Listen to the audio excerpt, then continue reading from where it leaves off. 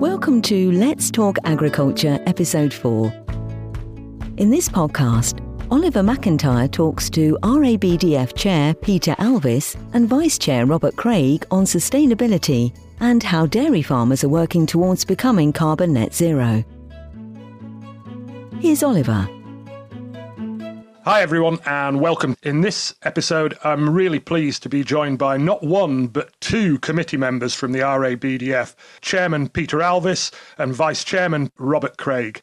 The theme for our podcast is sustainability across agriculture, but we're obviously going to focus on the dairy sector specifically. Peter, welcome. How are you? How's things going? And how's Dairy Tech Online gone? Thanks, Oliver. It's great to be here today. Things are going really well down here at the moment. We've got some nice dry weather for a change, and everything's dried out a little bit over the last few days. Dairy Tech Online has gone really well. And Robert, a bit further north than Peter, nice and chilly up north, as I know only too well. How are you doing? Well, it's particularly cold, so pretty challenging for the guys out there. We're in the lull, I suppose, before we start calving in a big way up here, so waiting for spring rather patiently at the moment. Fantastic. You're not the only one, I can assure you of that, Robert. Let's get straight into the theme of sustainability. The industry as a whole, the NFU's set this target of net zero by 2040 and 2050 by government in general.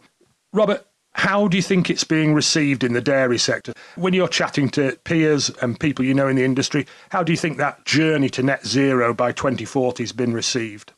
Well, I guess it depends on the individual producer, really. I mean, there seems to be, certainly within some producers, a real lack of awareness as to the journey that we're about to embark on.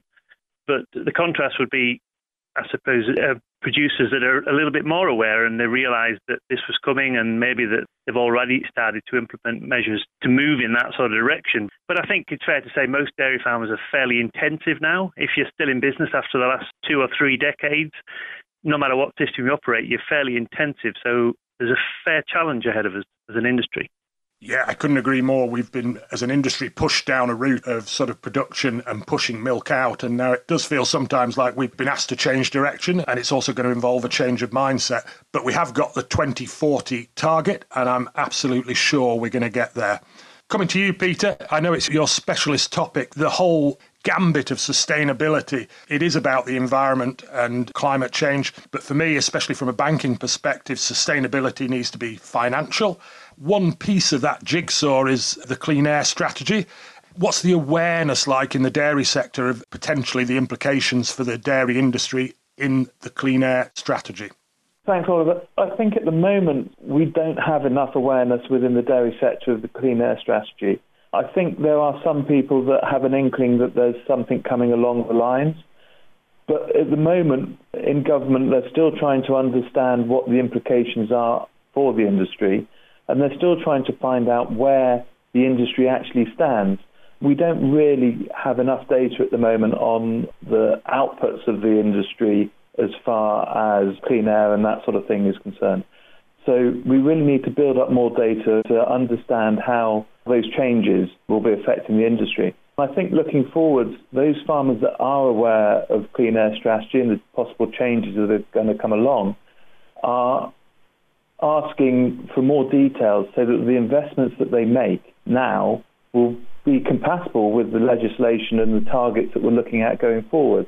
And I think we need more clarity to be able to understand where that comes from.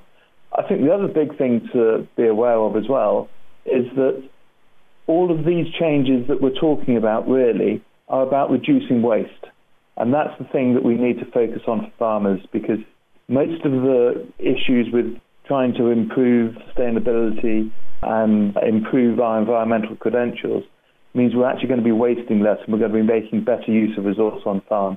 And that's got to help with both with the environment and the financial performance of farms.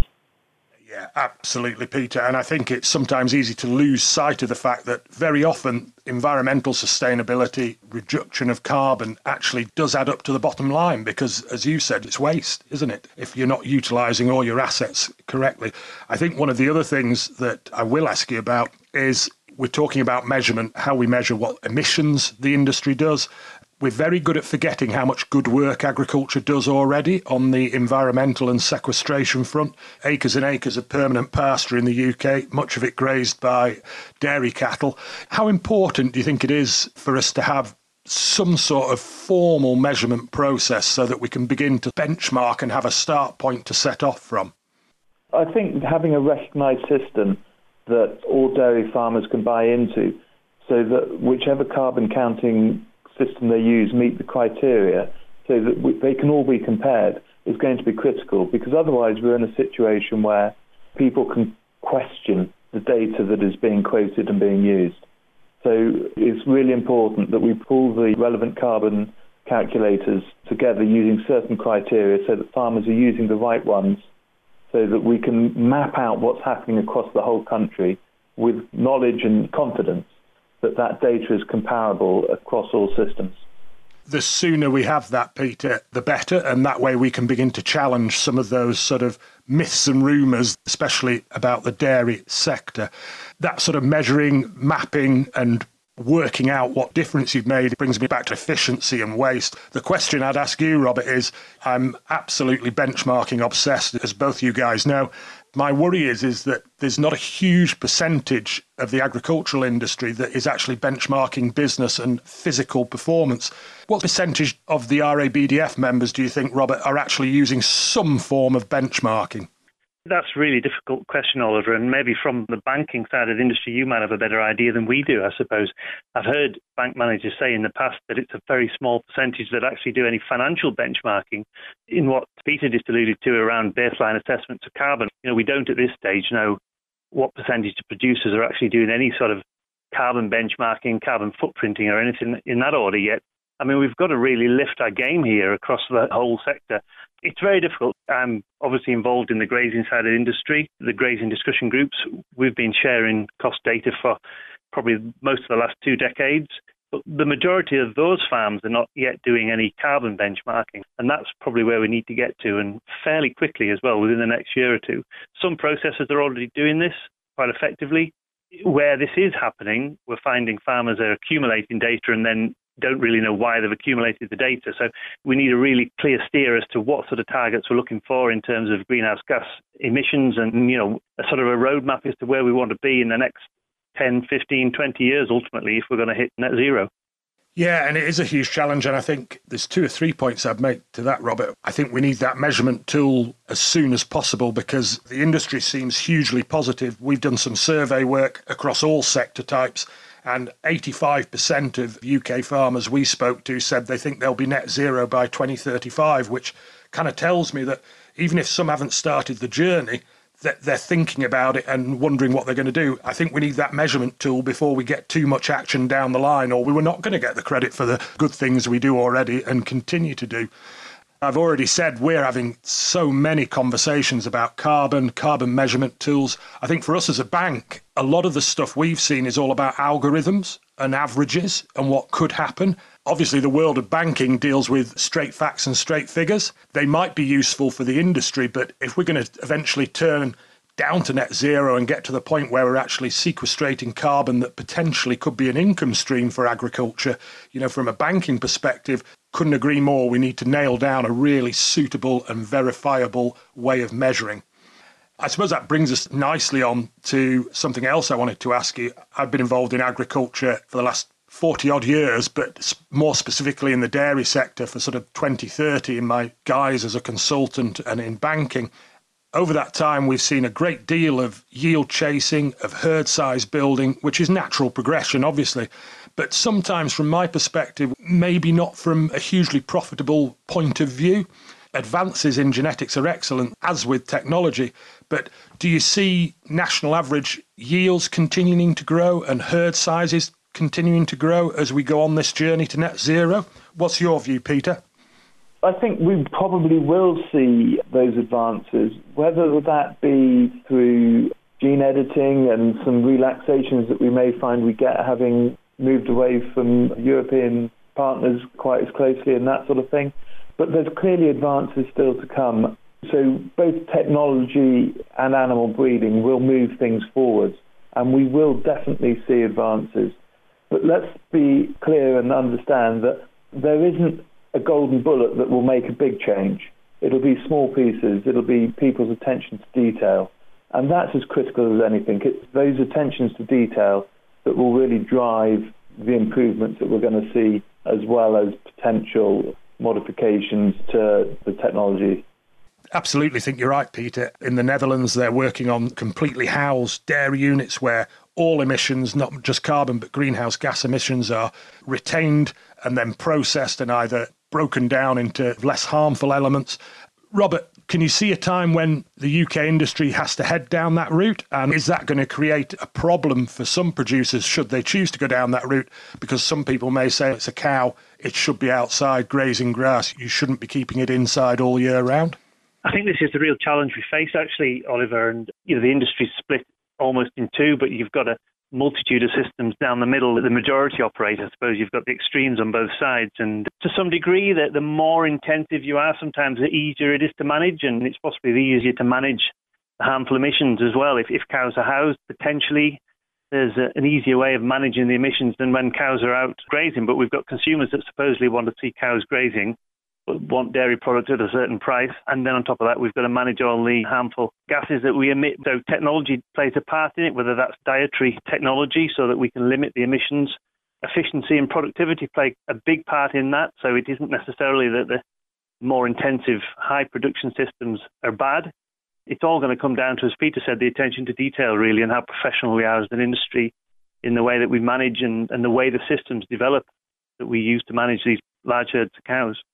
Yeah, absolutely. And I think it is going to be a balancing act. I think it's about messaging and getting the right discussion points out there amongst consumers, which I suppose brings me on. We're just going to do a couple more questions. We've talked about net zero and the challenges and the journey. I think for me, net zero milk, net zero dairy products is actually potentially, it's a huge opportunity from a marketing perspective. Am I living in fantasy land, Peter? You're a dairy farmer and a big producer of cheese. Do you think if you could stamp net zero cheese on your products, you would see some sales increase? I think it's a really important thing that we've got to work towards. And yes, undoubtedly, there are aware consumers out there that will want to have that as part of their authenticity of their product, without a doubt. So yes, it's really important we do that. But within doing all of this, we must ensure as well that we educate both ourselves and our consumers on the cost of the food that we're actually consuming. And it's very easy for us to be able to say we're doing this, but we need to look at our whole diet and make sure everything that we're consuming, whether we produce it in this country or abroad, that we have the same values connected to all of those foods, because it's no good just doing it in one area. As a consumer of food, I've got to be aware of everything that I eat and the cost of all of that food from an environmental point of view. Yeah, and milk and dairy products form such an important part of a balanced diet that we've also got to keep in mind that there is always going to be a proportion of people in the UK who perhaps don't have the flexibility of buying that a lot of people do. So we've still got to keep that focus on producing affordable, traceable, high-quality food for the nation to eat. Okay, last question. I expect I know your answer, but we'll go to Robert first. Can the UK dairy sector get to net zero by 2040? I think it probably can, but I think we mustn't underestimate the challenge that we've got to overcome in the next 20 years or so. And the cost involved with this is a very marginal industry now. That's the challenge as I see it. You know, you mentioned about selling cheese, net zero cheese or whatever. I don't see any extra value in this. This is a license to operate as we go forward. It may open up markets internationally more easily because it's not just UK consumers that are looking for sustainability attached to products. So there will be market opportunities, but we must remember there's cost involved in doing this. I'm not saying we can't do it, but we've got to be really aware of this won't happen for free. I would agree with Robert there. It's perfectly possible. We need clear guidance from government as to what their expectations are, and we need that really very quickly because time is ticking away and we're biting into the time, and it will take farmers a long time to adapt what they're doing and to make the changes that are going to be needed, whether that be in the design of buildings and how we farm and where we farm and all the systems that we're going to use. But yes, it is possible. There is lots of work. It is going to be expensive. The industry is going to need government support to be able to achieve it. But at the end of the day, we will be producing highly nutritious food for the UK population and for export. Absolutely. Both of you mentioned it. 2040 is the target and the clock is ticking. And that's part of the reason why at Barclays we're really getting some momentum behind it. It's forming part of our conversations with our client base because we want our clients to be thinking and moving down the road. Because to be frank, it's no good giving it some thought in 2035, 2038, because you're probably not going to have time to get there. Right, I'm going to wrap it up. What I will say is it's been such a busy couple of weeks for you at RABDF with Dairy Tech Online. So I will just say a huge thank you to Peter Alvis and Robert Craig for taking time out at the end of a busy couple of weeks for you. Sadly, we didn't get to meet up at Stoneleigh Park, but hopefully we will all see each other again face to face really soon. Thanks very much, Oliver. Great to hear from you. Yeah, great pleasure. Thanks for the invitation. If you've enjoyed the podcast, please subscribe and you will receive a notification when we release our next one, which will be on the changing and evolving role of women in agriculture. All of our Let's Talk Agriculture podcasts are available to listen or download from our Barclays Let's Talk Business channel on Spotify, Apple and SoundCloud. Thank you again for listening. We also have our Let's Talk Agriculture Farm to Fork specials, Let's Talk Brokers and Let's Talk Real Estate podcasts, featuring the latest market insights and delving deeper into other important topics and issues. These are available on our Let's Talk Business channel. Make money work for you. We're not responsible for, nor do we endorse in any way, third-party websites or their content. The views and opinions expressed in this content don't necessarily reflect the views of Barclays Bank UK plc, nor should they be taken as statements of policy or intent of Barclays Bank UK plc. Barclays Bank UK plc takes no responsibility for the veracity of information intimated by a third party, and no warranties or undertakings of any kind, whether expressed or implied, regarding the accuracy or completeness of the information given.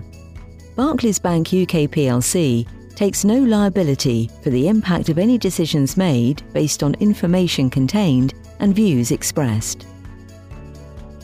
Barclays Bank UK plc, authorised by the Prudential Regulation Authority and regulated by the Financial Conduct Authority and the Prudential Regulation Authority.